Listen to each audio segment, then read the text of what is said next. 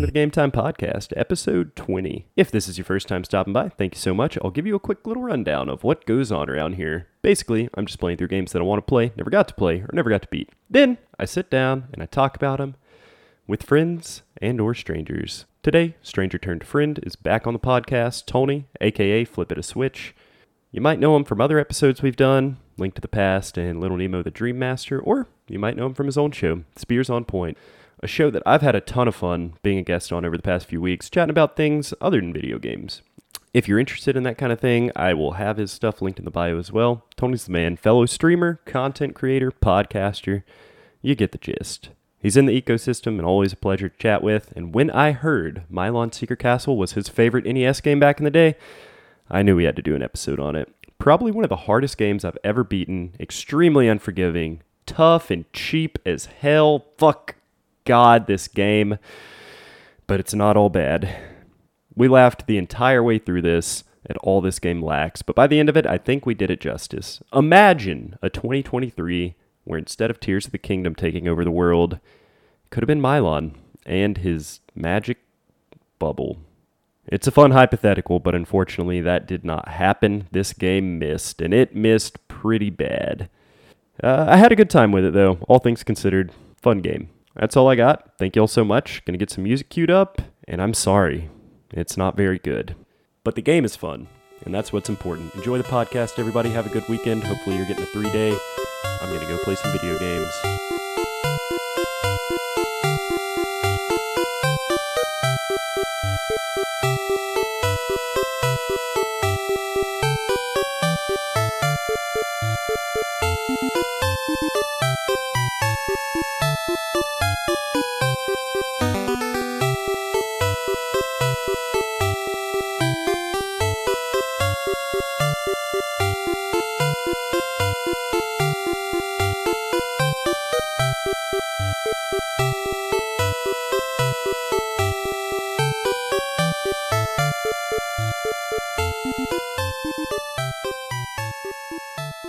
Hello, Craig. Hey, what's up, dude? Yeah, there's Craig again. Well, Craig, you wily bastard. All right, let me get my camera turned on here. Okay, cool. There we are. There's me. Hey, there you go. Hey, whatever you want to do. Usually I don't do these with cam on, but here we are. I turned it on tonight. Yeah, I forgot your audio only. I mean, that's cool though. I mean, I respect the fact that you've limited yourself to only one craft because God knows I'm in the midst of. Oh man, I'm paddling up a boat. I'm paddling a boat up a river, and the current is way too strong, dude. But like, I got other people in the boat, and they're paddling too, and I'm just like, all right, we're just gonna keep doing this, I guess, and just see what happens, I suppose. Hell yeah! No, that's awesome. I love it, man. I love it. I missed you last week, man. You didn't do an episode, so I was like, oh man. I mean, I get it, but I had to shuffle like people around because I had someone lined up that weekend, and I was like, hey, not gonna be able to do this weekend, X, Y, and Z, and they're like, no, man, it's cool, and I'm like, all right, sweet, like, so I wasn't exactly breaking any hearts, but at the same time, I was just like, all right, it doesn't feel good though. Yeah, I know what you mean, man. It just doesn't feel good when you have to do something like that. Mm-hmm. Okay, so I got the Wikipedia page up. All right. I meant to go through and do why isn't there a dark mode on Wikipedia? Like, is there really not? Is there? Because if there is, that changes my whole world. I don't think so. Actually, I'm looking it up. Nope, it is white. Oh man, that's what they need. If they had a dark mode on Wikipedia, I would be in it to win it. But I mean, you're not recording video, so it doesn't really matter. Yeah, no, it's all. But yeah, so like I don't have a lot of long anecdotes about this game or anything, so I promise I'm not gonna divert course or anything too much. And again, like you've gotten further in this game than I have. You actually beat this game. I still have it. I always thought that the story was really interesting, like the way the backstory is set up, which like obviously doesn't tell you in the game, but for some reason like the internet at large knows it. So when I read it, I was like, huh, okay, that's interesting. But then it's also, like I said, it's more of a sentimental thing of why this game is my favorite, because like it's the only game my grandfather ever really got into, and I'll explain that more once we gotcha. Once we start going and everything. But it's it's kind of it's very weird looking back now and being like, man, okay, that's cool. Yeah. So yeah, whenever you're ready, man, we can Cool. get to cracking. Well, Tony, welcome back to the Game Time Podcast. How are you doing? Brother, this is one of my favorite shows to come on. I legitimately love the like you just hit me up in Discord and you'd be like, bro, I've been playing this game and I will just like literally have this aha moment of like, I can't believe he discovered this. I cannot believe you have done this. Finally, I can talk about this game, this like stupidly obscure game with someone, which it's funny because after we do some research, right, they turn out to not be so obscure, but obviously you have to like really dig down for the people that are like into it. But Absolutely. I feel like today's topic is definitely one of the more obscure ones. Like it has its, I don't want to say fan base. It has a subsect of people that are really into it. I think mostly in the speedrunning community, but it's definitely one that is like near and dear to my heart. But I love coming on this show with you because the games that you talk about, I'm just like, man, these are all just like fun games. Absolutely. Yeah, this is a weird one, for sure. And Yeah. it's an odd story on how I got to the conclusion that I wanted to play this. Yeah, Um, that's what I'm curious about yeah. is like because I know I've brought this up in conversation, but never in a like, oh, you should play this. It was Yeah. always just No, no, like no. a, I've oh, like never it's one heard of those that. games that that I played that has a special place in my heart. But then when you hit me up in Discord and you're like, yo, I'm playing this game, I was like, what is happening? What is going on? What is this intersection of reality I have come to? So, if you don't know, to the listener, we're going to be talking a little bit of a Milon Secret Castle, Oh man, an oddity of the NES. I guess that's a good way to put it. yeah. Most famous from the Angry Video Game Nerd. That's where I first saw it. That is the best explanation of this game out there. There's no way I could even touch what he did And to it's also to probably the break it most. down. It's probably also the most PR this game has ever gotten since release. Yeah, no kidding. It's a weird game, man. I don't know. We're gonna dive into it, and I'm gonna come to the conclusion by the end of this episode if this is a good game or not, because I'm still unsure. I go back and forth like this game is shit, you know, and then I really start to think about it. And I'm like, it's kind of cool. So we'll get there. We'll get there by the end of this, but Yeah.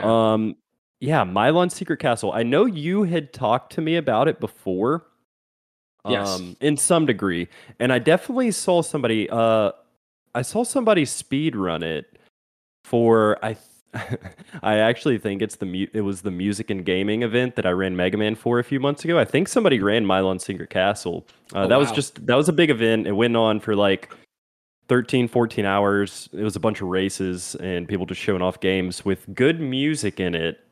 Yeah. And I think that's hilarious because this music sucks.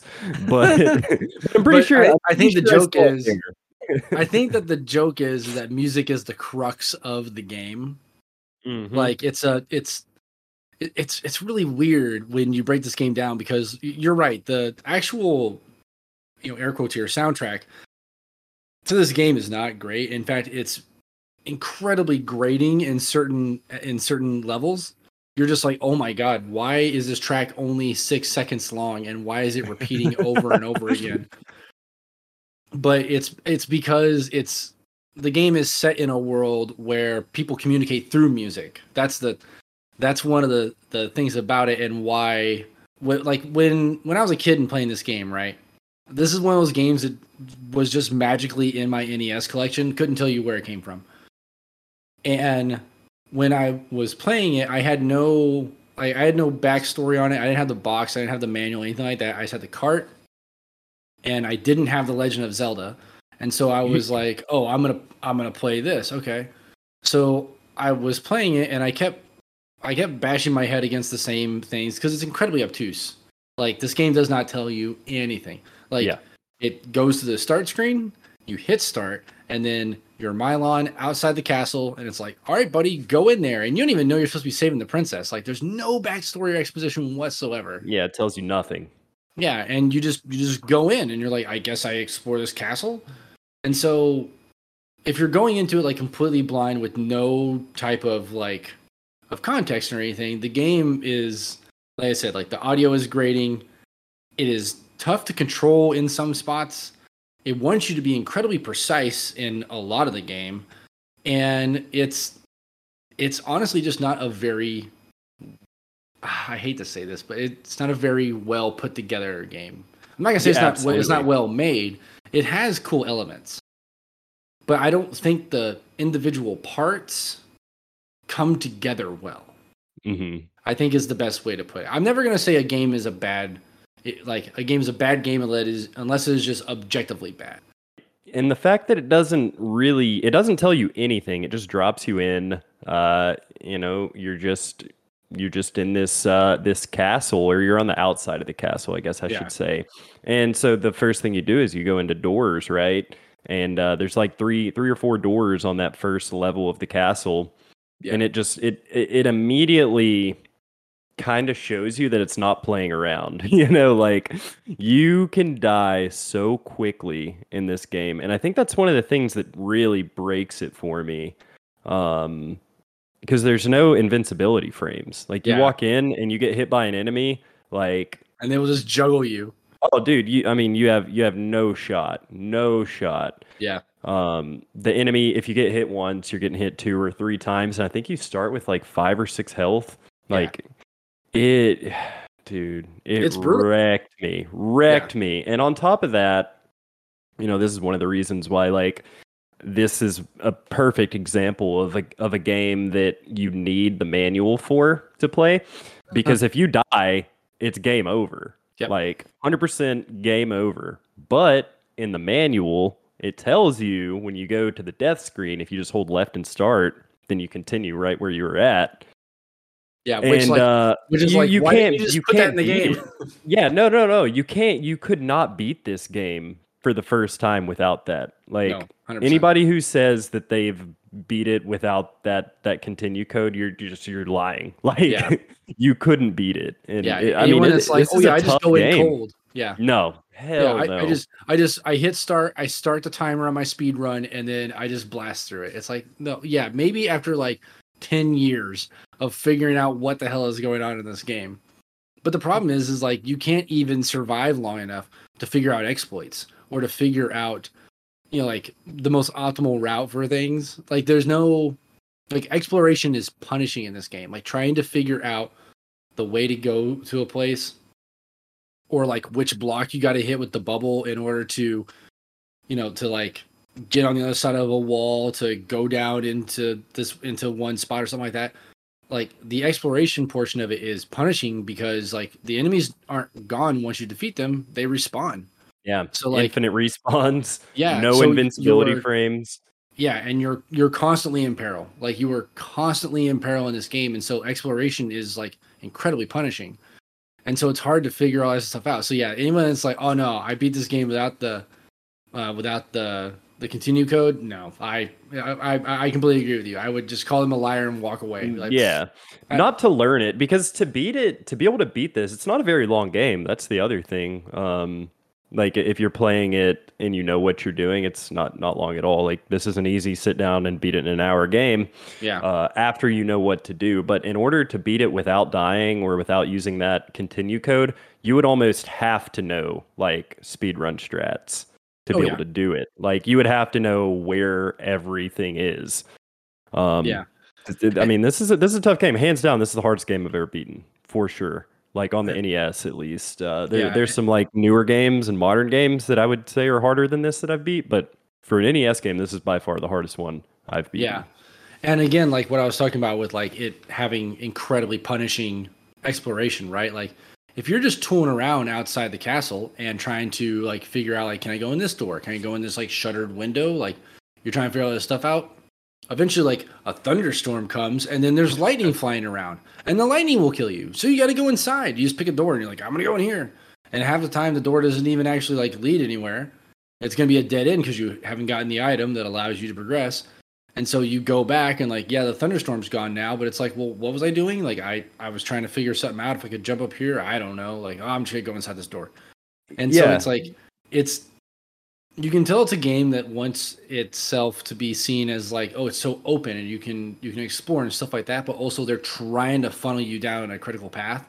Mm-hmm. and it does it in the most like just club over the head way. This game is beating you into its critical path.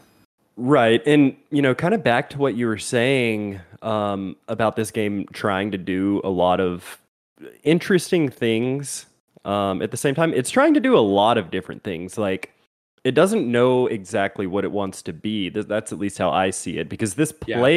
it plays almost like a janky Super Mario 2 or something like that, or maybe even just like a Super Mario. It plays a lot like that, but it has the exploration of like a Metroid, but then it Yeah. has like the hidden things of a Zelda.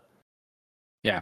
And it's really weird. It's a really unsettling game in a way. The music? The music is what kills it, Oh, dude, because it's there's ugh. literally 3 songs in the whole game. There's Yeah, 3 songs. and they're all like 7 to 8 seconds long, and it just plays on loop. And like I imagine this game could be I don't want to, I almost don't want to make this joke because I don't want to sound like I'm poo-pooing on this game, because I do in my heart of hearts love this game. But like, you could use this music from this game as a form of torture. Like, you could just like put this on blast and just have it playing over and over again, and you would eventually break someone. They would give you the launch codes. Yeah. Like, there's no denying that, because it's like, and it's not even good 8-bit music. That's the problem. If it was better 8-bit music, okay, like if it was like some little Nemo stuff, you know what I mean? Some like real banger soundtracks, yeah, for sure. But this is Hudson, not Capcom. And I think that's an important thing to point out when we're talking about this game as opposed to other NES games of the time. Because like, if you look at Hudson's library, they have some very weird games. Some of them are very beloved. Like, a lot of people like Adventure Island. A lot of people like Bonk's Adventure. They're still weird games when you're really looking at them like mechanically. Oh yeah. And only a handful, like the Adventure Island music's okay. I honestly cannot recall enough of Bonk's Adventure to know if I like the music or not, but like, they have such a strange track record when it comes to their games that like Milon Secret Castle doesn't seem too far from the fold, but at the same time it's trying to so desperately, like you said, do so many things. Like, it wants to have like the Metroidvania elements of like, get these items so you can perform these actions, and it wants to do the Zelda 2 exploration bit of like, go these places and try your abilities there and see if you find secret stuff. And it's trying to do so much of that I feel like it's almost working against itself.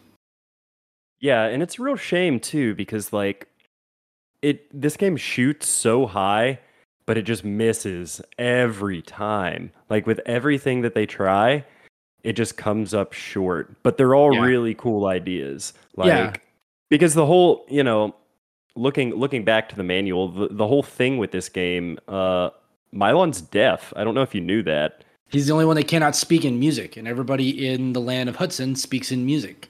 Exactly. So why the fuck are there only 3 songs? Like, they had such a good opportunity to make some really cool music and like diversify all these levels and stuff, because there's quite a few levels. There's like 12 or something. That you have to go through, and just to hear the same monotone kind of song the whole way through until you get to something a little bit more serious. Like, there's one level where you drop into a well and the music gets really fast, and then there's boss music, and that's it. It. You have the one song through the whole game, and then a little bit faster song for a little bit more dangerous scenarios and stuff, and then boss music. So I don't know, for a game to be like, this is based around music, and it not to have, or how like the bonus level is literally, there's a band in the back and music notes are flying up. Yeah. And you get points by catching music notes. And honestly, like, that's probably the best song in the whole game. That whole like the drum line that's playing in the back. Like, I can still recall that, like, dun dun dun dun dun dun dun dun dun dun dun, like that. I can still recall that all these years later. And it's so central to like the setting and everything. And then like you said, like the rest of the music is just like, oh my god, like like, who do I have to shoot to make this harp stop? Like, please just like just release me from this prison. But then, like you said, though, it is it is cool in a lot of other ways because of the stuff it is trying to do. It's just like it is just punishing you for doing it. That's the problem. The game it's actively antagonizing you. And the stuff that you can unlock and do and like discover and stuff like that is all really cool. Like when I was a kid, I did not understand what the green thing was that would hit you in the head and make you small. I did not understand what that was, but it's a punching glove.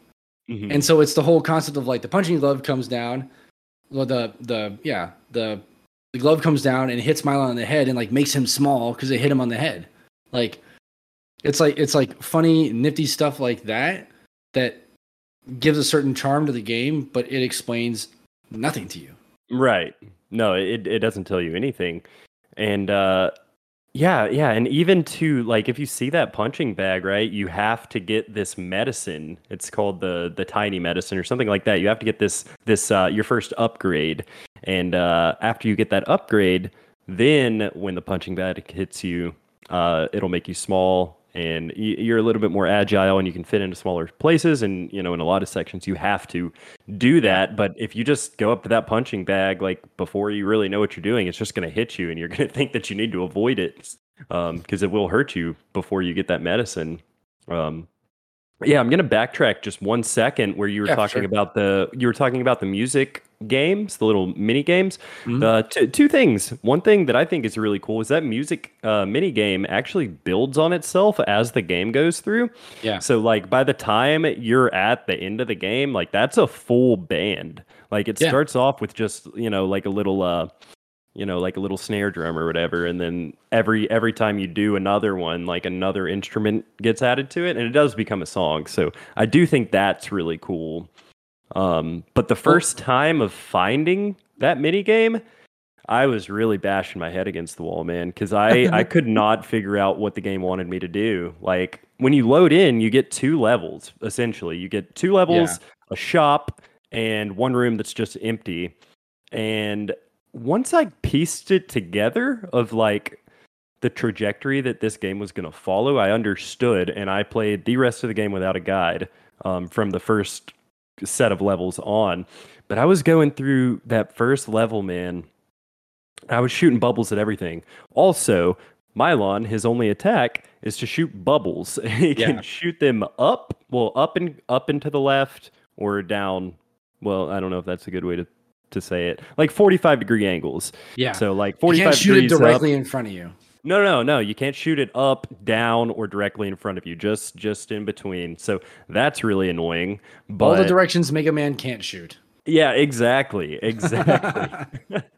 But the only way to find anything is you basically just have to spam bubbles at everything. You just shoot, you shoot bricks, like money pops out. The game's super based on finding this currency all around each level, and that doesn't respawn. So like, and those little mini games that you were talking about, that's how you get money. If you get X amount of notes is worth X amount of dollars. So that's why those are in there. But yeah, dude, I was just walking around those first 2 levels, just shooting bubbles at everything. Could not, like, I couldn't figure it out. I was like, why is this room empty? I know this door needs to unlock, or I need to find something. And the shop tells you, I think it's the first level in the shop, he'll tell you that you need to find a saw. And so I'm looking everywhere for the saw. Like, I have no idea. And so eventually I looked it up. Like, or I didn't really look it up. I pulled up a Let's Play or a speed run of it or something, and I saw what they did, and I was like, holy shit, okay, I would have never figured that out. Because what you have to do is, like, Mario the block. Like, exactly how he does in Mario. And I was thinking with this bubble mechanic that was going to be nowhere to be found. Yeah. And I was like, oh my God. And then, on top of that, to get to the store that you need to buy the item to get you to the next level, you have to push a block. Mm-hmm. Okay. And I didn't see that coming at all either, because that's Zelda, But unlike Zelda, like, you can't tell when you're pushing a block. Like in Zelda, if you just walk up to a block and push it, he'll push it. But in Milon, he just like runs against it for a few seconds and then it moves. Well, don't forget, you have to push the block and then hit that space with a bubble to make the door appear. Like, so you're expected to understand the rules of the world and how the game works, again with no explanation. Like I feel like, and again, like when I had this game as a kid, I had no instruction manual or anything like that. I imagine that the instruction manual had to be like the largest info dump ever. Like it had to be like, oh, like you can do this, like. And I've never seen the manual. I actually probably should go back and look at it, honestly, just to see if like there's any like decent artwork in there. It's half the reason why the Legend of Zelda games caught my eye, is because like those instruction manuals have some like really good artwork in them. But yeah, like it's just, and it's like you said, you get those first two levels and you're just bashing your head against it. You're like, what am I doing wrong? Like, what am I not doing? Like, it's just so insane. But it's funny how you talked about like not like trying to watch any Let's Plays or any speedruns or anything like that. So the reason why I have any fondness for this game in my heart, right, is because this is the only game that my grandfather ever really got into. Okay. So my grandfather was always like the vehicle to me playing video games, because we had, I think I talked about it on the show before, but like I'd stay at my grandparents' house damn near every weekend, and every weekend he would take me down to the video store and I would rent a video game and he'd rent a movie. And so I'd spend the weekend playing whatever I rented, and he'd watch his movie. So when I came upon Milon Secret Castle, right, I had no idea where it, like, he probably picked it up at a yard sale. I don't know, because he would always just like grab random stuff from yard sales that he'd find and bring him home.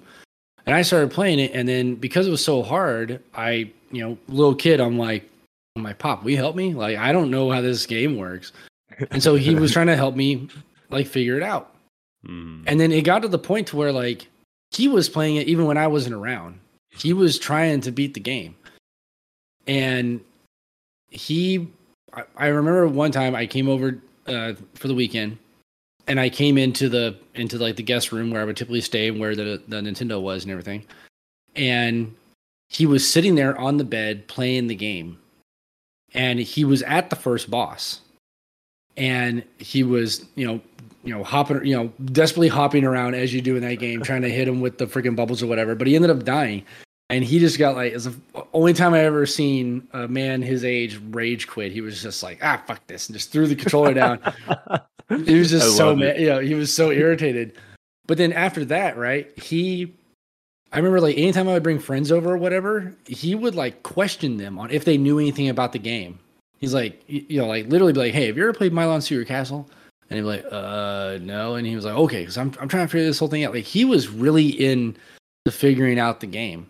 And so, like I said, it's the only game that he ever really got into, and so like it has this like place in my heart, because I feel like if he had gotten into any other game, like if he'd played like The Legend of Zelda, if he'd played Mega Man, if he'd played anything that was a little more straightforward or had just a little bit more explanation to like what's going on or whatever, he probably would have loved it and maybe even beat it. Who knows? But for some reason, he latched on to this game, and like it's essentially like a person finding like a code cipher with no index or anything, and just being like, well, I can turn the pieces, but I don't know what it does. Like, I mean, that's 100% what it was. So I actually have, it's one of the few games I actually have a physical copy of. It's actually right up there. I got my super cool guy, Nintendo cartridge sleeve, as one does. Heck yeah. That's awesome. And yeah, there she is. Nice. Is that your original copy? No, God, no. Oh, no. Man, I wish. Like, sadly, in a very messy divorce that my mom went through, my ex-stepdad decided he was going to be a real douchebag and sell all of my things. And that included all my video games, my action figures, everything. And unfortunately, my Nintendo and Milon Secret Castle went with it.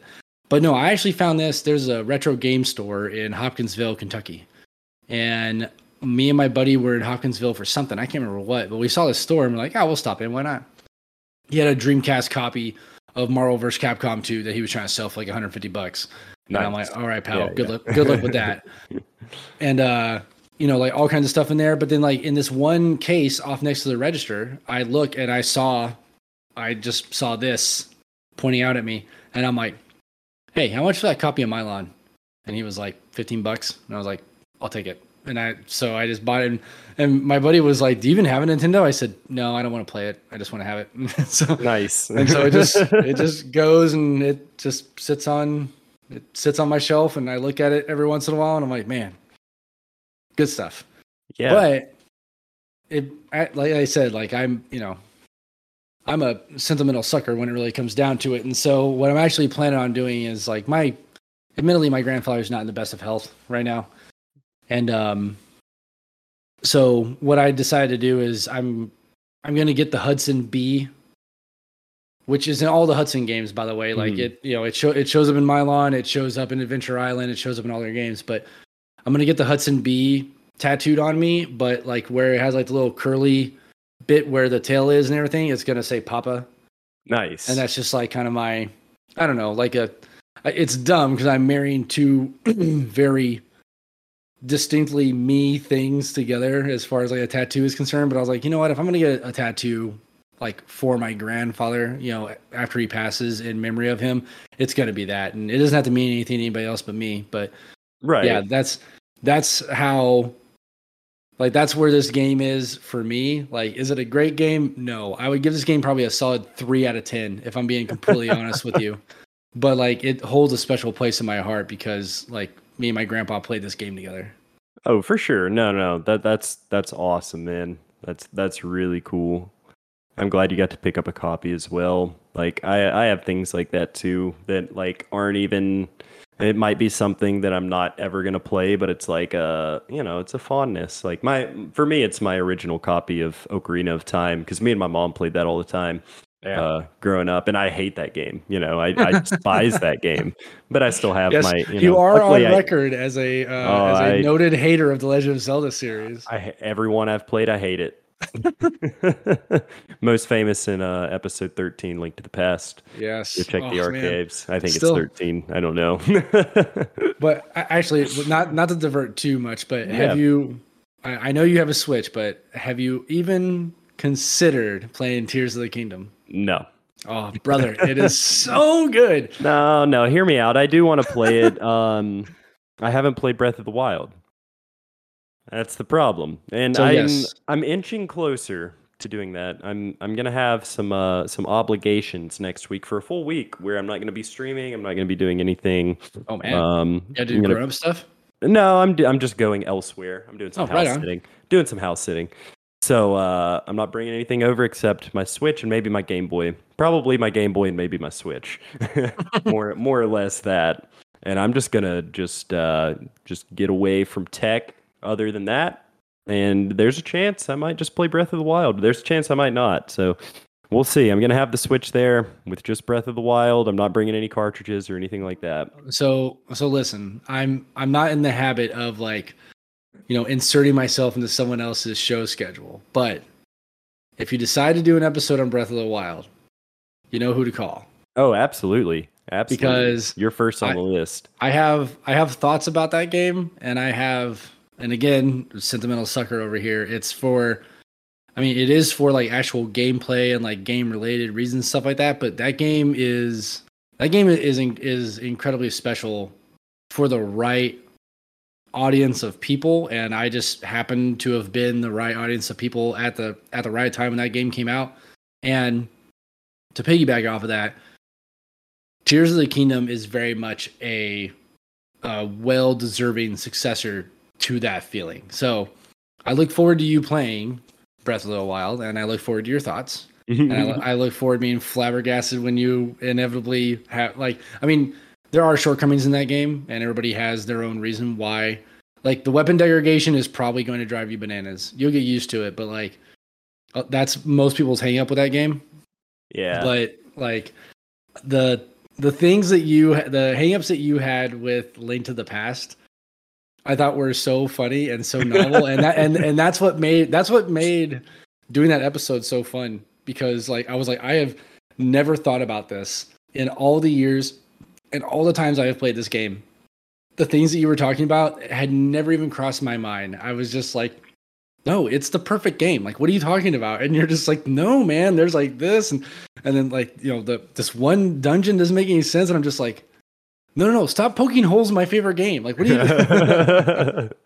No, I'm a proud Link to the Past hater. No, that's fine. That's okay. No, I think though we'll get back to Milons in a second. Yeah, But sorry. I do no, we're good. I do think if any Zelda has a chance for me to like it, it would be Breath of the Wild. So I mean, it's we'll incredible. see. It is thoroughly divorced from what is considered like the original Zelda formula. So exactly. That's what I hate.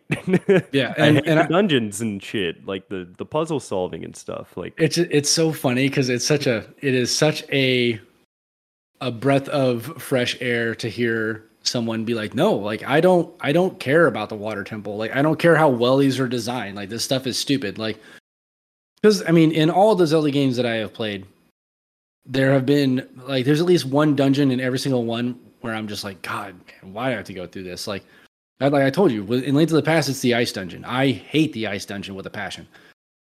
And like, the water temple and all that jazz, like I can go on and on. But like when you get to Breath of the Wild, it's so much of like, hey, all right, here you are. Here's your stuff. Your mission is to go and kill Calamity Ganon. We don't care how you do it, just go do it. And it's like, oh, where do I go? And they're like, your mission is to go kill Calamity Ganon. It says it right here on the paper. I need you to go over to the castle and kill the bad guy. And it's like, bro, I have 3 hearts and a paraglider. What do you want me to do? It's like, figure it out.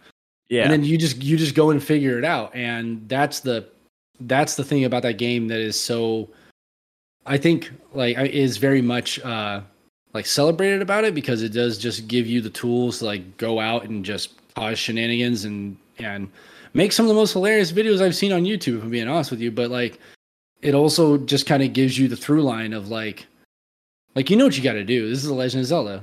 Like you need to go and defeat the bad guy. How are you going to go and do it? It's very much like it kind of leans on like the lessons of previous games where it's like, you know what you got to do. You need tools, you need weapons, you need abilities and stuff like that. Or maybe you don't, and you're just that awesome. Either way, you know what the job is. Go out and do it.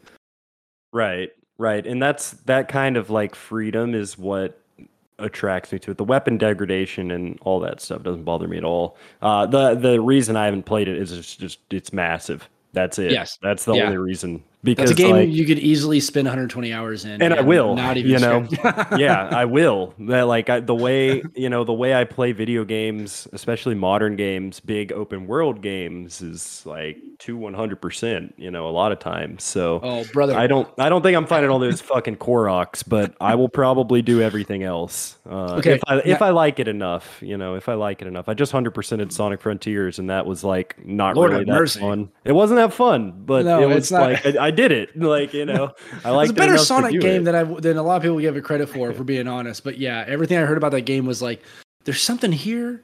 There's something enjoyable about this, but I'm not enjoying the process of finding what's enjoyable about it. And I'm like, it's good. It's good. Give it a shot. It's good.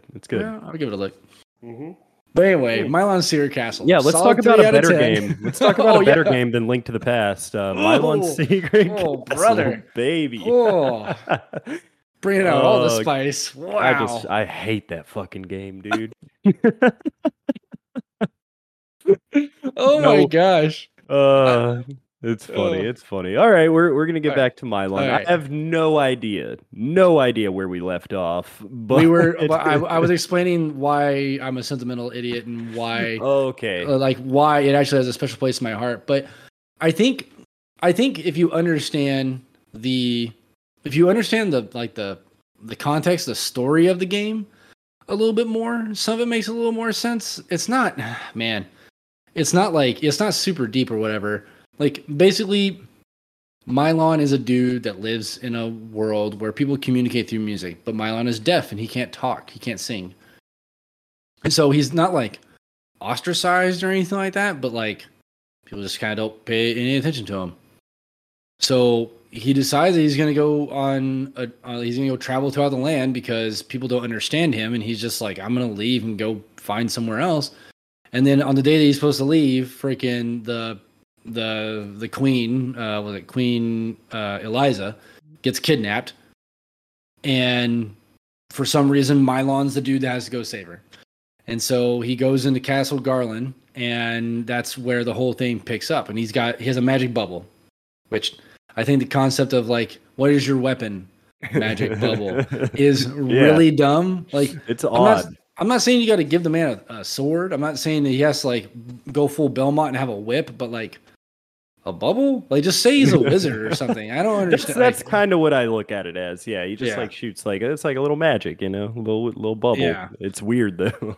Yeah, and then so you're going through and you're playing, and I guess it's a good thing Milon's deaf because he can't hear any of the terrible music that you're experiencing throughout the whole game. And so, oh, but we can. Yes, we can. We as the player can. But I mean, and that's the whole story. And so, like, you go through the game, and like you eventually save Queen Eliza, and you reunite the castle band with their instruments. And apparently, at the end, you can tell me because you beat it. I've never beaten it. I never got past the second boss as a kid because I didn't know about the continue code, and two, on the days when I was playing really good and I could get to the second boss, if I lost to the second boss, I was just like, nope, done, and I'd go outside, I'd go do anything else. I was just like, I'm frustrated because like you spend so much time just like clawing and scratching your way through every encounter, and like you said, you don't have any iframes, so those stupid springy guys are just juggling you like they're freaking Ken in Street Fighter 4. Like it's just the game is just beating the brakes off you the whole time, and then you die to the boss, and it just takes you back to the beginning, and you're like, you hear the dun dun dun dun dun dun dun, and you're like, nope, done. Just throw the controller to the side and be like, I'm gonna go outside and play. I'm absolutely. Done with this. Absolutely. I did manage to beat it. It took me 5 days. I didn't use save states. I used the continue code a lot, dude. I don't even know how many times. Probably like upwards of 100. Goodness. It was a lot, a whole lot. But at 5 days, left the emulator on. No save states. The age-old adage of like, no, just leave it on. I left it on, man. I mean, I put my computer to sleep, but I left the emulator on because I just really didn't want to beat it with save states. I was like, this is the same thing as like leaving your NES on. Yeah. And so I did it that way, and I tried multiple times. I think I've tried 3 or 4 times since beating it to like one sitting beat it because I know I can do it now. I kind of know like what to do, and although it'll be difficult, I could definitely sit down and beat this in one sitting. But I would get like, I would get a little bit in and then just die and die and die. And the frustrating thing is like even using the continue code. Well, the first thing I got to mention, you cannot use that continue code until you beat the first boss. Mm-hmm. So you have to beat that first boss legit, like no continuing. And that part's tough because you're still like, you don't have much health. You don't have any upgrades really. And the boss is just like this dragon. Basically all the bosses are the same sprite. It's just like a different colored dragon. Yeah. And really dumb, but they just bounce up and down and just RNG the shit out of you with fireballs. Basically that's the gist of it. But yeah. Nonetheless, you can't continue until you beat that first one, and that's where I got pissed, because I was like, dude, I swear to God, every time I would do it like 3 or 4 times in a row, have to restart, run through the first couple levels, like, get the spring boots, get the medicine, go grind for health before I go to the boss, die. And I have yet to be able to replicate it. I got to the 3rd floor the last time I played, and I was pretty upset when I died, even though I could just continue. I was pretty upset, and all I did was hit start. I just instinctively hit start, gone. Because you have to hold left and hold start for it to continue. And I just like put my hands on my head, and I was like, I'm gonna have an aneurysm, dude. This is crazy. Like this is it. This is what puts me down. That's like 3 hours into listening to this music too. So. I think that's the real endurance test of this game is like, can you actually finish it without losing your mind to the music? And I know it's hypnotizing for real. Like it's like, no, yeah, it's weird. It puts you into like a negative flow state where like you're not like typically, as the name implies, like you hit a flow state with a game, and like you're in this like really cool mental calm where it's like, okay, I know what I need to do, and this stuff's all just kind of coming naturally to me, and like I'm sort of like, empty brain, return to monkey for a few minutes, and I can just, I can just let the game play. Like I do that a lot with Dead Cells. Like Dead Cells, after I do a couple runs, and then like I finally hit that state where it's like, okay, cool, I have a decent loadout. I'm gonna win this run. Like I will get to a point to where I'm dodging stuff. I'm backstabbing dudes. I'm doing like what looks like high level play, but like my brain is literally just like click, click, click, and it's like this. It's this like perfect like flow state. But this game puts you into like a negative flow state where like you get so like focused on it and so like just dead beat-eyed on like what you're doing in order to survive, that like the music kind of like gets into the back of your brain, and it's sort of just like sitting there pushing you along like, no man, keep it going, no, it's okay, you can do it, you've got one heart left, you're fine, keep going.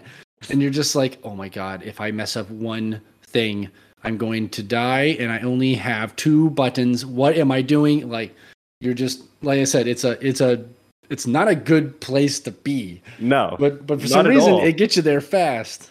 Yeah, because you're trying to survive and you're trying to figure it out at the same time. Mm-hmm. Like that's tough, especially when there's like enemies everywhere and they're infinitely respawning. So it's not like you can just defeat them and you're like, all right, I'm good. Like I can just chill for a second. You can never just chill for a second. No. And I think the perfect encapsulation of like what I'm talking about is when I was watching you stream it and you were in the room with the false floors, and you have to like go down the trap doors, and like you have to go down a certain like path of trap doors to get to one spot, go back up, go back around, different path of trap doors, get to another spot, go back down, go up.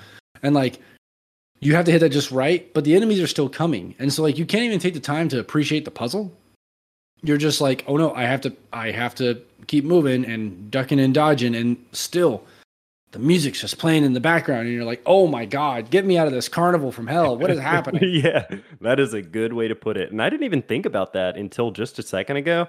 The music just loops, right? So there aren't any audio cues in this game. Whereas in like, I've been playing a lot of Mega Man for the past few months, and Mega Man works a lot off of audio cues. Yeah. Like I know if I'm playing at the pace in Mega Man that I should be playing, I know like when to jump at a certain amount or at a certain time because of the music. In this game, it's just the same. It's like it's like a carousel or something. It just keeps going around and around. It's like there's some guy with a demented, like a demonic organ grinder just sitting in the back being like, yes, monkey, keep dancing. And you're like, oh my God, what is happening? But no, you're very much right. Where like, and I hate to do the comparison because it really is apples to oranges. But like, you look at Capcom games, right? Especially Mega Man, right? The track to a level is a part of the set piece. And when you're going through the level, like you said, when you're getting to certain spots, the music is going to pick up and be at a certain tempo, just based on your progress. Like, yeah, you could dick around in a spot and stay there while the music loops and stuff like that. But for the most part, if you're on pace through the level, you're doing certain actions at certain, like you said, certain audio cues, certain like points in the music. And Capcom has been doing that for years. Like they did it with the NES Mega Man games. They did it with the Mega Man X games. Like if you set me down right now in front of a Super Nintendo and put in Mega Man X and put me on Storm Eagle's level, I could hit pace on that perfectly because that song is going to drive me forward. Like it 100% is a driving force in you taking part in the action instead of just like sitting around in the level. Milon Secret Castle doesn't do that. Milon Secret Castle is literally just like grinding you against noise to maybe, I guess, to like push you along. I don't know. Because like you said, the music doesn't change and there's only 3 tracks. not including the bonus level, like the band building up and stuff like that. And it doesn't lend itself to it. If anything, it hurts it. Like, it's novel for the first like 5 minutes that you're hearing it, because every time I boot that game up and I get into that first door and I hear the music, I'm like, huh, okay. And then after a while, you're going through and you're playing and you're collecting up the money and you're getting hearts and you're going through the shop to get the boots and stuff like that. And then you come back in, the music starts playing again, and you're like, yep, still the same track. Been playing for about 25 minutes now, still the same track. And you're just like, it gives you nothing to look forward to. You know what I mean? Like, Mega Man is good in that, like, people want to get to certain stages because they like certain music. Oh yeah, 100%. And this game doesn't allow for that. But then again, it also only has really one setting. It's just different rooms in a castle.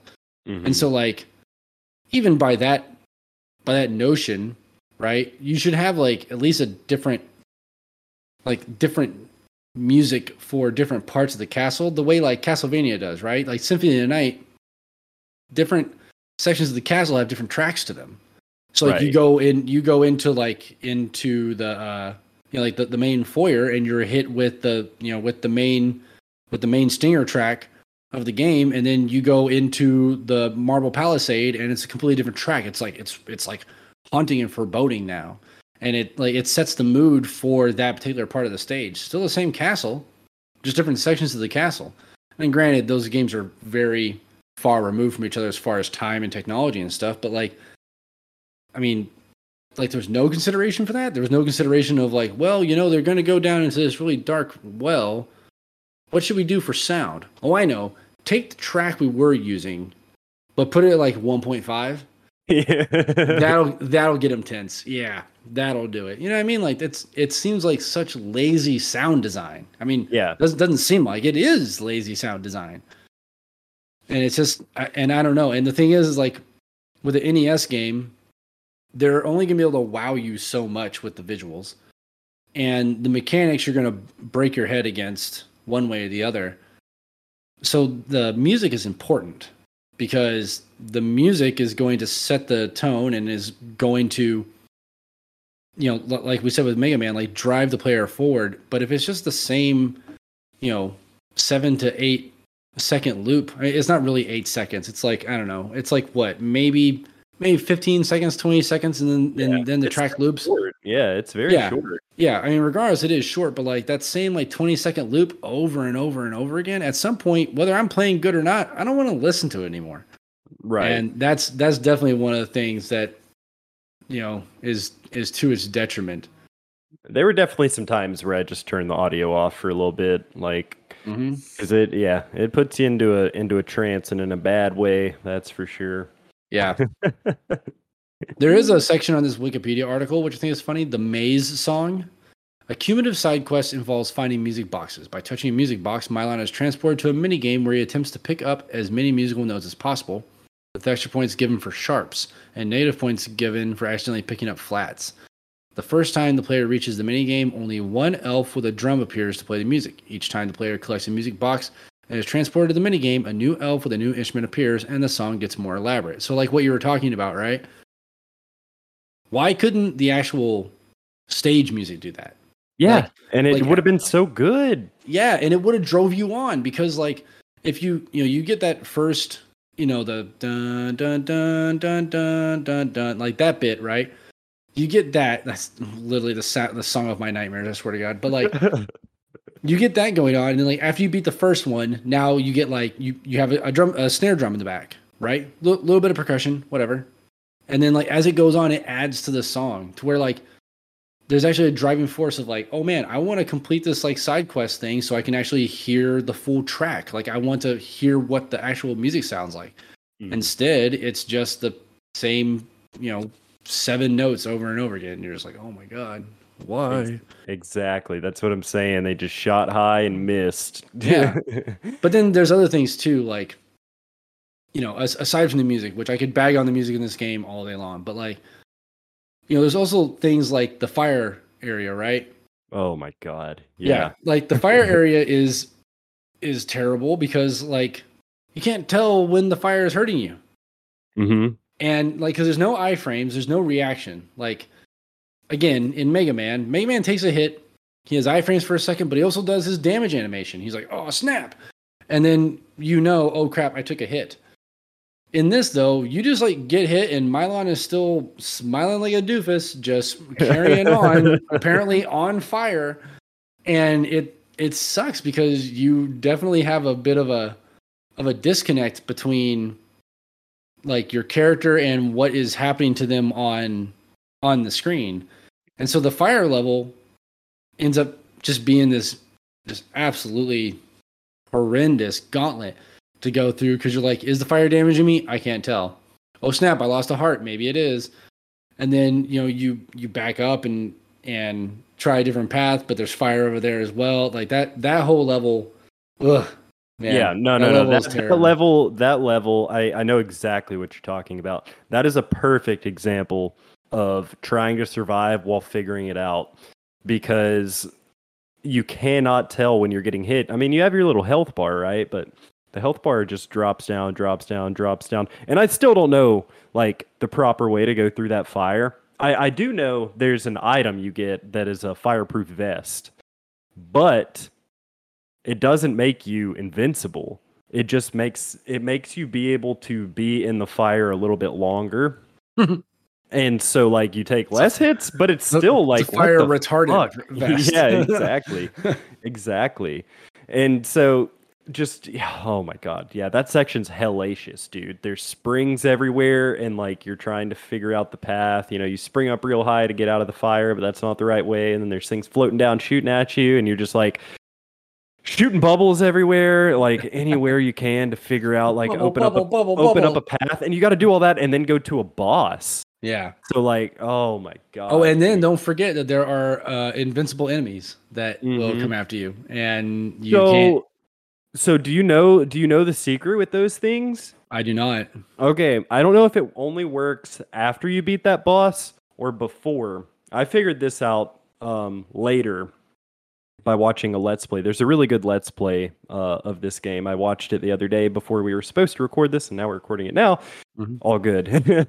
Anyways, there's a Let's Play where this guy broke this down, and there's a hint before that fire level. When you go to the shops, you can buy an item, and then usually there's two hints, and it's usually something really dumb, like find a Saul or whatever. But this one says it says the bubble will take you to the top. That's what it says. It says the bubble will take you to the top. And I was like, I have no idea what that means. But it happens in the fire level. After you beat that boss, in the fire level, you have to then traverse the well to get back to the top. It's impossible. It took me so long to do it, just using continues. Because, you drop down this dark well, and then you climb up, and then you go back down, and then you go through all that fire and everything. And then you fight a boss, and then they're expecting you to backtrack your way back up to the top of the well. And I did it a few times. It just took forever. Anyways, I saw this guy do it. After he kills the boss, he kills one of those invincible enemies. He just spams them with the bubbles or whatever. And when one of those dies, it drops a balloon. And the balloon starts floating up, and you got to go catch it, kind of like the Hudson Bee. And you catch the balloon, and it just does this weird cutscene, and you hop in a bubble, and it just shoots you out of the level, and you go back up to the castle. And I was like, holy hell. Like, do you have any idea how long that took me to figure out how to get out of the well? Like, it was awful, dude. Oh my God. Like that, I would have never figured that out. I would have never figured that out. So okay, here's a question for you. What is the umbrella for? Like, okay, does it do anything? So there's a few things in the game that again, the game doesn't tell you anything about. You just either have to, it tells you in the manual, or you figure them out for yourself, which is kind of what I did. So there's an umbrella. We'll start with that one. There's a few things, but the umbrella spawns, I think, at random. And so what it does is it gives you 1 health, and you shoot your bubbles faster. Okay. It's does not seem like what an umbrella would do, but okay. No. You shoot your bubbles faster. So the umbrella is super important for beating bosses. Like that's the only way to do it because you can shoot your bubbles twice as fast. I mean, that does sound like a pretty good power up, though. Yeah, but you can lose it too. I don't really know how many hits it takes to lose it, but you can lose it. Interesting. So that's what the umbrella does. And then, as you were saying earlier, the Hudson Bee makes an appearance in this game, who also makes an appearance in Adventure Island. And I think I've played Bonk, by the way. Bonk was we've done that. We did that for an episode.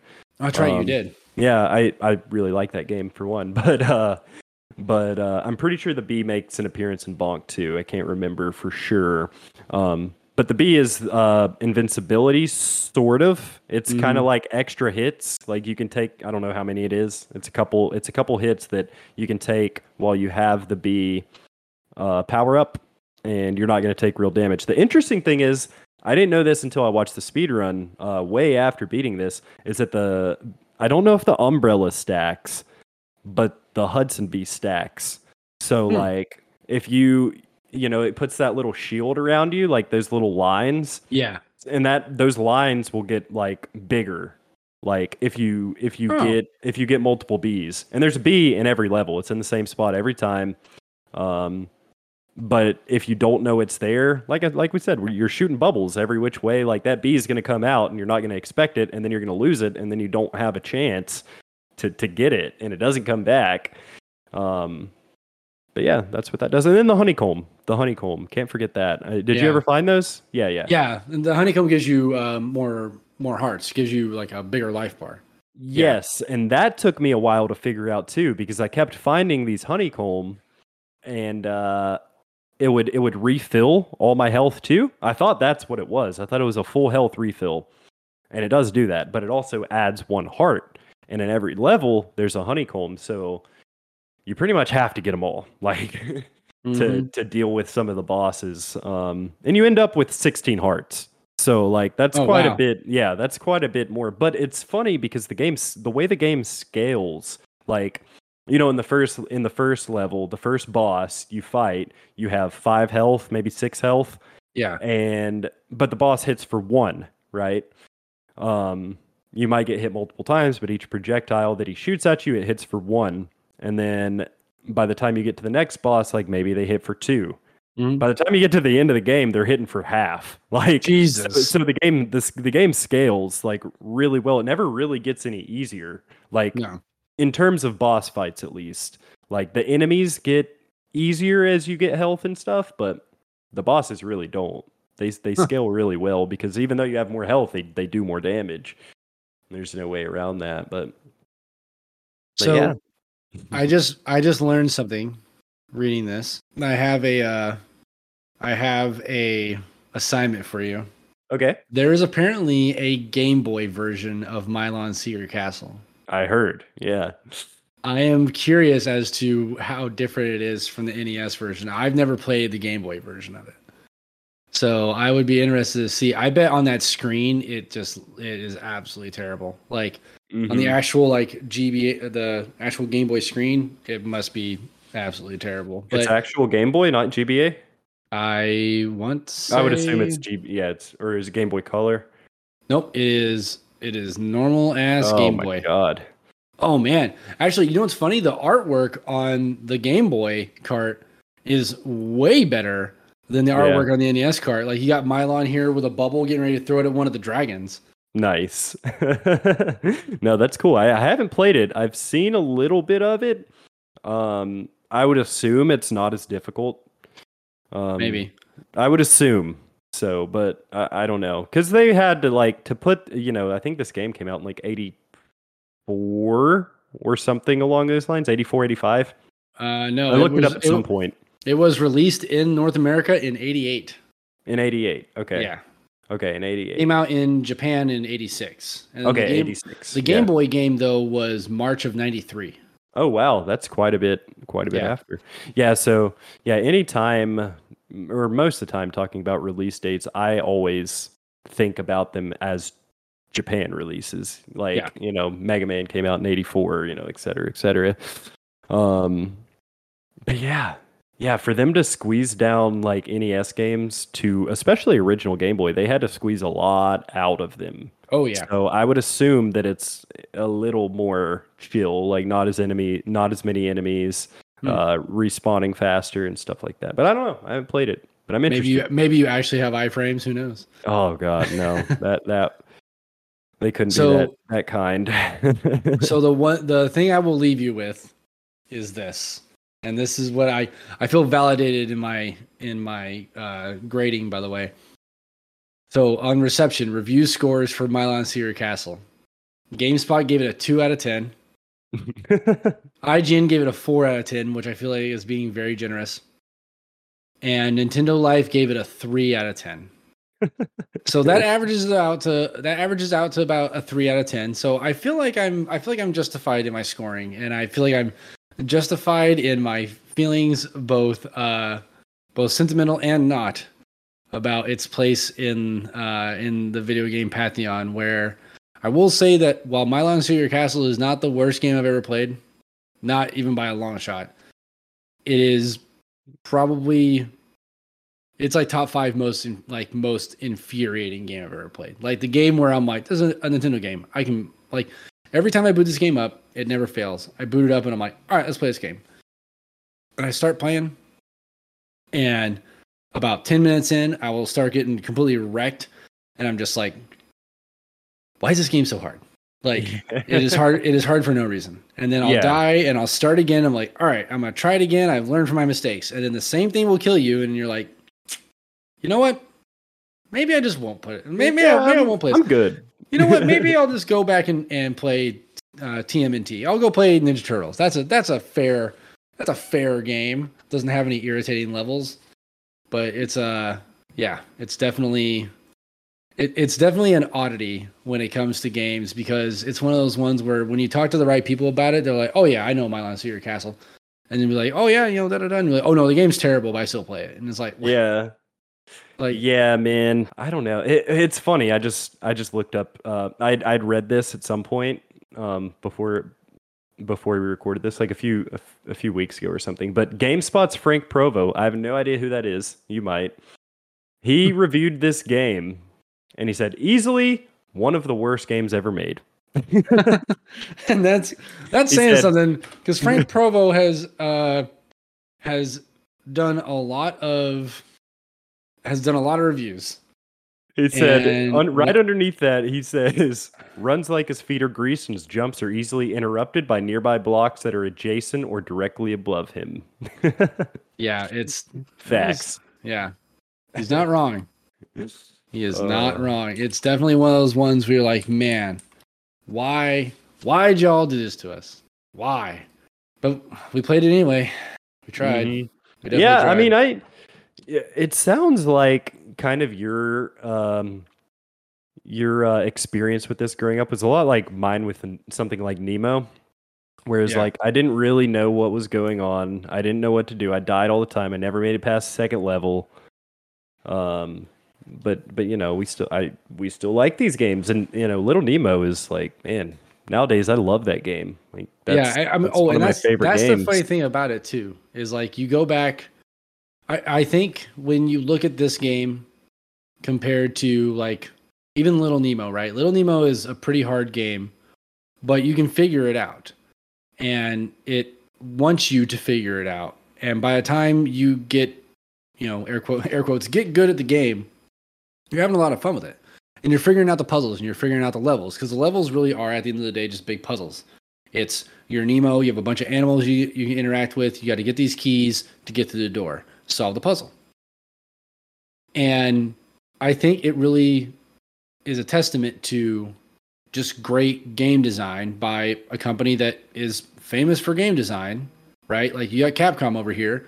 Like, they don't mess around when it comes to making a good game. Like, Capcom's had some stinkers in the past, yeah, for sure. Like, they haven't all been bangers. But when you look at the overall list of games that they have made over the years, like 9 out of every 10 slap. For sure. It's like, okay, cool. And then Hudson has had really good games. Adventure Island is a fun game. I don't care what anybody says. It's dumb. It's dumb and it's fun, but it's fun. Bonk has a lot of people. There's a lot of people out there that love that game, and that's great. I've never played it myself, but like I know a lot of people that like it. Hudson has like games that people either love or they have the Milon Seer Castle where it's like, what is this garbage? Like there's no in between. And I don't know if that is a company design philosophy like issue, or if it's just like, yeah, the guy that made Milon Seer Castle wasn't really around long enough to really get it, to really, get his like chops polish and it up and everything. Yeah. To figure out his design, where like you got the guy that made like Bomberman, right? Mm-hmm. Like he's figured out the formula. Okay, cool. People like Bomberman because it's a puzzle game and you have these elements in it. Cool. Let's continue making Bomberman. But it feels like Milon Seer Castle was just like they went into a cabinet that had a bunch of different like design philosophies and like mechanics and stuff like that, and just started taking stuff off of shelves and just like filling a cart and being like, we're gonna make a game with this. And the other people on the team were like, oh, wait, what? Okay, I guess that's what we're doing. And then and then you get what you get. It's so funny though now looking at it, because Hudson also made the Teenage Mutant Ninja Turtles game, like I mentioned before, and that game is infuriating in its own way. I didn't even realize that. Yeah, I've never played it, but yeah, I know about it. But yeah, I mean it's infamous. It has like one of the worst levels ever. Yeah, it's weird because like Hudson did make good games, but they've also always made weird games, especially in this era. And this plays like one of those games. I think this is very similar to Adventure Island, except it controls like shit. Like Adventure Island is very Mario. Bonk's Adventure is very Mario. And this is, I don't really know what it is. Like I said in the beginning, it's Super Mario Bros. 2 mixed with Zelda, Metroid, and sort of kind of Castlevania. It's odd. But yeah, you never know. It definitely could be one of those things where like this was just started by somebody on that team, and maybe they didn't finish it. Maybe they didn't see it through, and they just had this and put it out. I mean, who knows? Who knows? Yeah, I mean, yeah, and there's a million and one reasons why this game turned out the way it did, and I still subscribe to the notion that like the fact that a game gets made at all is amazing, and it's not it's not on me to be like, why did you make this game? It's terrible. Like someone had an idea, someone had a vision, and they executed on it. And whether it was received well or not, that comes out in the wash. You know what I mean? Like you're not going to know until the thing is made and it's in the hands of other people whether or not you did good. They tried to make the best game they could, and it just didn't pan out. But there's still parts about the game that are at least interesting. If nothing else, the game is interesting from a like stand back and look at it, like kind of point of view, as far as like trying to understand the core parts of it and like what they were trying to pull off. But I think the important thing is to sit there and not make excuses for it, and just to be like, yeah, they tried to do a thing and it just didn't pan out. Right. Like if they'd had more time, if they'd had some different people, could it have been different? Could it have been better? Yeah, 100%. There's a million and one different universes where Milon Seer Castle was like the greatest game of all time. We don't live in that one. We live in the one where there's a 20-second loop of the most grating carnival music you ever heard in your entire life, over and over and over again, and you have a magic bubble. So, yeah. It's not the great. It's definitely not the greatest game of all time. But the thing that drives me nuts is I really think it could have been. I think this has. Like I said, the parts are there. This could have done it. This could have been Zelda. Like it really could have been a Zelda-like franchise. Yeah, and I'm pretty sure this only. No, I'm sorry. It does have a sequel. I read that. This has a sequel. Brother, I don't know if I need to live in that universe either. No, they totally changed directions. It's a side scroller, level to level type thing. With a lot of the same concepts, but nothing like what we get in Milon's. It's more like a Mario, just left to right. Was it Do Re Mi Fantasy, Milon's Doki Doki Adventure? Yes. See, I've heard amazing things about that game. Yeah. I have actually heard amazing things about that game, and that it was really good. I've never played it myself, but whenever I have brought up Milon Seer Castle in like the in the circle of weirdos that I typically talk about games with, present company excluded, the people were like, "Oh, did you ever play Doki Doki Adventure?" And I'm like, "No." And they're like, "Oh, you should try that one if you like Milon." I'm like, "I don't like Milon. I'm just fond of it. Yeah, it's a core memory. Is more the way I put it to people. It's a core memory. I don't know if I'm going to go out of my way to really play it, but like, and I don't even see what it came. Oh, it came out on Super Nintendo. Huh. That's right. Yeah, I couldn't remember if it was like a TurboGrafx or not, but now I'm interested to see if you know what, I might just mess around and give us a look and report back. Hey, you should. You should. One thing I will say, man, is if you're interested in playing through this game, okay, hear me out. Hear me out. This isn't the way I played it, but there's a ROM hack. I have a couple more things to bitch about, and then we'll get out of here. But no, you're good, man. You're good. There's a ROM hack. It's the exact same game. Nothing is being taken out. Exact same thing is there. Probably the most frustrating thing with this game and trying to beat it, even with unlimited continues, is when you continue, you boot in. Doesn't matter how many hearts you've collected. You boot in with the same amount of health every time, and it's 5 hearts. Oh. And so, if you're on a boss, say like you're on a boss in like the 3rd level of the castle or whatever, the boss is super hard. You got to go through a level to get to the boss, which is a whole other thing, kind of like what you're talking about in the fire level, where you have to do all that and then fight a boss. It gets worse than that from there. You spawn in after continuing with 5 hearts, and then you have to go grind health. You have to go grind health, and the easiest way to do that is to go to the first level of the game and just shoot enemies until you get health, and they drop at a 30% rate. Ugh. So I mean, you're in there for like 5 minutes every time. And I eventually figured it out where, like I said earlier, money in this game is super important. It's how you buy all your upgrades. It doesn't respawn.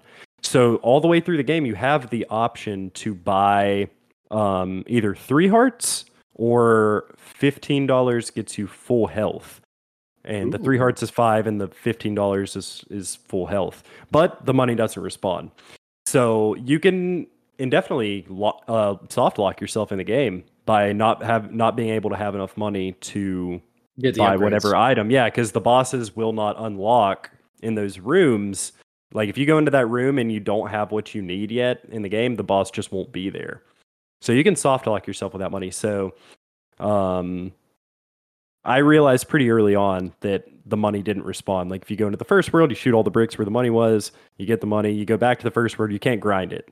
But there's one level in the 3rd floor where the money does respawn, and I don't know if that's a design choice or if it's an accident, but you can get like $11 or something like every time you do the full route of that level and shoot all the bricks where the money is. That's an oddly specific number too. Yeah, so not 10, not 12. So the way I had to do this was I sat there one night for like an hour, and I figured that out. I did that loop again and again and again and again, and I saved up like $150 or something. And then there's one room, like I said, this is a long story, but no, you're good, man. There's one room that sells full health for $15. So I knew that, and I was like, if I just get 150, I was at the last stretch of the game, the last like 3 bosses. And I got so mad, just like having to grind for health again and again. So I saved up $150, and I was like, okay, hopefully this is enough to beat the game. And it was. But there was a lot of grinding. There's a ROM hack that gets rid of all that grinding. Every time you continue, you spawn back with full health.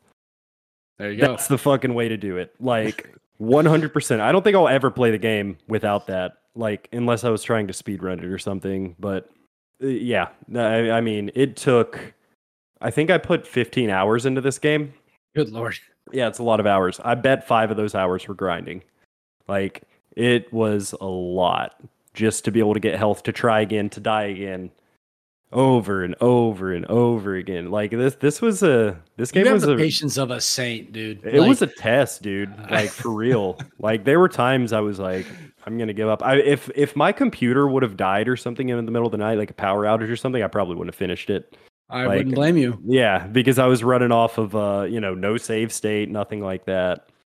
And luckily it didn't, and I did I it. like It how was you find a way to find all these cool ROM hacks. Like you found that little Nemo ROM hack. there's a great site for it. I'm pr- I need to run in the circles you run in. I'm pretty sure it's romhacking.net. There's nothing illegal about it. Nothing like that. It's just a patch, and you patch a ROM. You can soft patch a ROM or hard patch a ROM, just how you would normally, and then you basically attach this file to this file, and you own the game, of course, because you dumped the game onto your computer. Yep, as And one does. yes, you attach them, and then when you boot that game, it boots that file into the ROM, and it's a different game. Huh, Yeah, so it's nice. That's the way I was able to play like Mother 3 in English and stuff like that on real hardware too. nice. So yeah, ROM hacking is a good thing, especially in this case because it doesn't change anything. Like a lot of ROM hacks are super wacky. Like it changes everything. It doesn't change anything. It just makes you not have to grind Yeah, every over and over time. and over again. Yeah. Exactly. So that would be, I would almost say that to just about anybody if you're actually trying to Play the game. give a stab at Milons. I mean, because it's a lot of grinding for sure. Unless you're just like ungodly good at it or something, you're gonna die a lot, Yeah. a whole lot. But whomst amongst us is that good? That's the real question. Like I don't have the time in my life to sit there and like grind the skills to be a Milon Seer Castle speedrunner. That's just not No, that's just no. not gonna happen. But the people that do, like don't get it twisted. The people that do, more power to them, because that is a skill that I don't have. So it's nice Yeah. that these ROM hacks do exist, because then you actually have a chance of like, oh, I can play the game. Yeah, 100%. With that ROM hack and just being able to spawn in with full health when you do need to use a continue and continuing, like this is manageable. You can do it for Yeah. sure. Yep. But one life, no way. Going on one life, no way. Yeah. Too hard. Well, that's all I've got. Yeah, no, that's all I got too. I have one last small thing to bitch about. We've already talked about everything else. I'll leave it here. You get 16 hearts, you fight 7 dragons, you go fight the wizard, warlock, whatever, and you run into the most bullshit in the game. I don't know if you even know about this part, but Nope. all right, you go to the final level where you fight the wizard, and there's 4 of them, and there's one in each room, and they're random, and you have to find the right one and kill it. And What? yeah, What happens? There's Like, wait, what happens if you find if it's the wrong one? You just fight it. They turn into a crow. You fight it until it dies, and they turn into a crow. Brother. Now, with that being said, luckily, I got lucky, and I just went to the first one, and I killed it. That was it, and it was the right one. Roll the dice, baby. It was the right one. But yeah, they turn into a crow. There's a manip that like speedrunners use where you hold start when you first boot up the game, and it guarantees it's in a certain room. Okay. Nobody knows why that works, but it does. So yeah, I got lucky and I guessed right. It was in the first room and I killed him, and then it was a terrible fight, but much of the same. But oh man, so just disappointing from front to back, huh? Just like well, we're at the end now. Okay. So we're at the end of the episode, and I said in the beginning that I was gonna wait and kind of decide as we chatted about said game if this is a good game or not. What did you give it? What was your rating? 3 out of 10. 3 out of 10. Okay. Yeah. I get it. I understand. Okay. I'm gonna go with. I think underneath everything, there's a good game here. I think this game could be a lot better. 6.5, man. This is a pretty good game. You are a mystery to me. This is a pretty good game. You are a mystery wrapped in a puzzle, like thrown in a box with an enigma. We spent an hour and change bitching about it, and I'm like, it's a pretty good game. It is. It is a good game. If you watch somebody play this who's actually like really good at it, it's a joy to watch. Like, I mean, don't get me wrong. I completely agree that there are the bones of a good game in Milon Seer Castle. I just feel like those bones are buried under 50 pounds of bullshit. Mm-hmm. Like, and the thing is like now as an adult, can I appreciate that? Can I appreciate the fact that like, yeah, man, like they were really trying to do something and it just didn't, they did not stick the landing? Like, yes, I can. As a kid growing up playing this game, did I give a crap about that? No. Like all I cared about was, why is this game so hard? And like, why does it feel like this game is actively trying to make me not want to play it? So I can see what you're talking about, where like, yes, like if you take out all the BS, is there a good game there? Yeah. But I still can't get, I personally cannot get around the fact that like, to this day, if I fire up Milon Seer Castle, I will still get just as frustrated as I did when I was a kid. Like at some point, I'll get to that first boss, I'll die, I'll end up back at the beginning, and I'm like, nope, I'm gonna go play something else.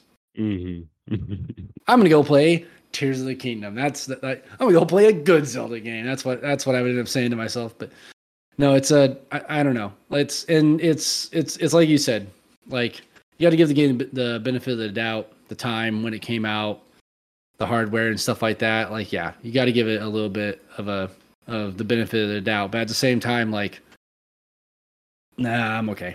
Yeah. I'm gonna stick with my score. I understand. Now I will be interested. Whenever you beat this, you need to let me know if it changes. You need to let me know, because I think you can beat it. So I think you should too. I think you should, even if you have to use save states. I think it'd be worth it. I'm going to use every scummy tactic there, like save states. I might just even turn on cheat engine. I don't know. I might just be like, I want infinite lives. Like, yep. Or at least be fireproof. Just make me fireproof in the burning forest or where the hell it is, and you got to get the fire vest thing that helps. Oh yeah, it just helps you die slower. Yeah. Oh man, what a weird game. And again, it's like, I'm sitting here, it's like, 3 out of 10, but I literally have a cart. Like I paid money for this. Yeah. I paid money for this knowing that I'll never play the actual physical card again, but I'm just like, no man, like there's a little spot right in there, right in that hole where my heart used to be, where I still have something for this game. And yeah, and I'm going to be putting this stupid bee on my body at some point. So like, they can't all be bad, right? But at the same time, like, man, rose-colored glasses, brother. Rose-colored glasses. But I mean,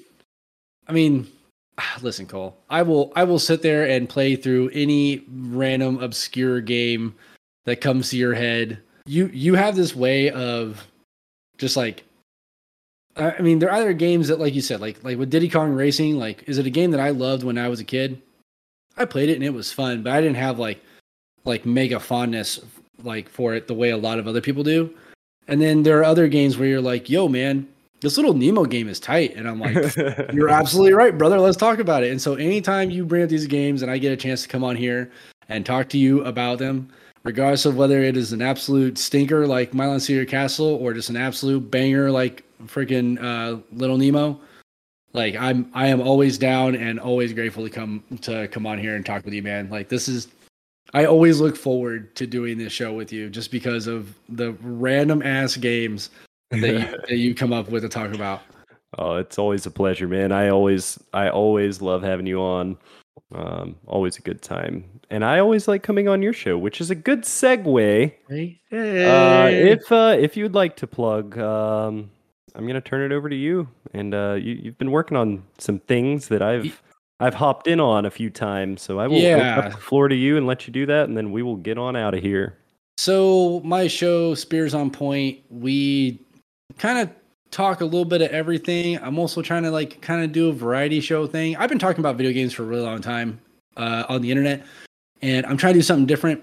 Most of my conversations lead back to video games anyway, because most of the people that I am friends with, that is like our common ground. So most of the time it's like people that I know through games coming to talk about things that are not game related. And it's a lot of fun. And sometimes I throw random trivia stuff at them. Like when you came on and I was busting your balls about skateboarding trivia, which some of those questions you got right, I didn't know the freaking answer to. And then some of the questions that I asked you, I was like, he'll never know this. And then you got it right. And I was like, oh crap. Okay, never mind. Like who knew this guy actually knows how to skateboard? This But guy skates. yeah. I say as you have 6 decks sitting on your back wall, but yeah. But that's over at blindknowledge.com and Blind Knowledge on YouTube. And I do the show live over on Kick, which I know it sounds like I mispronounced Twitch, but it's actually Kick. Head over there, look up I Flip of the Switch, all one word.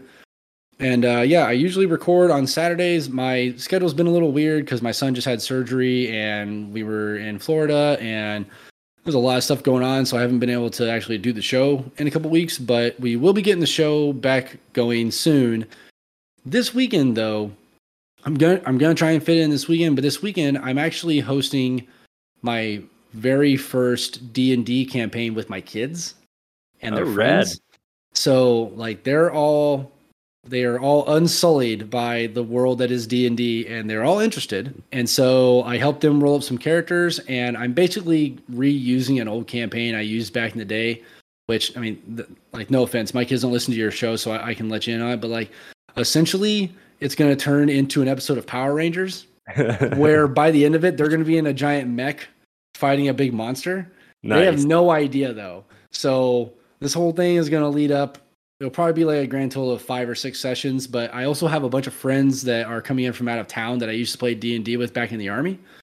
And so this weekend, him and his wife are coming down, and he's going to be pulling out one of his old legacy characters to like guest star in their first session. So like I have this whole thing planned out where like there's gonna be like pizzas involved, and like I already bought him dice, and I have a whiteboard ready to go to like draw out maps and crap like that. Like the whole thing is set. So that's gonna be my Saturday.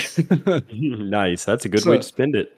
Yeah. So I'm not 100% sure if I'll be doing the episode this weekend. Might do it on Sunday. I don't know, because I do kind of want to also recap their adventures in this game, because something that is really interesting when you're playing with people that have like never played before is once you explain to them that they can really just kind of do anything they want so long as they can justify it through rolling the dice and the skills their character have, suddenly the lights come on and you're like, oh, I can really do anything. And then it, like it can either go way far afield and like they're on some freaking side quest to go find a chicken that lays magical eggs, or they, freaking power their way through way too early to the final confrontation and just get smoked by a dragon. Like, there's so many different things that can happen, but I'm hoping to have that moment with the kids where like they're going to realize like, oh snap, like we really can kind of do anything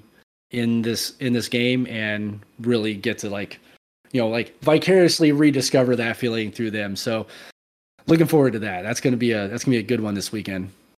Absolutely. No, that sounds awesome, man. That's awesome. I'm stoked for your kid.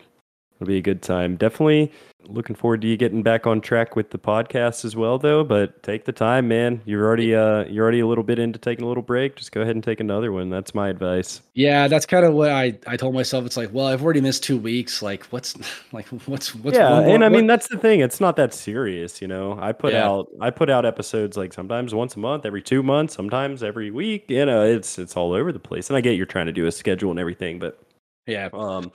But yeah, it's not that serious. Yeah, you still got to enjoy life, and that sounds awesome. So yeah, it's definitely gonna be a good time. Good time. Hey, let the good times roll, buddy. Thank you so much for doing this. Let's get out of here. Yeah, man. One last time, thank you so much. Yep, always a good time, and thanks for having me, dude.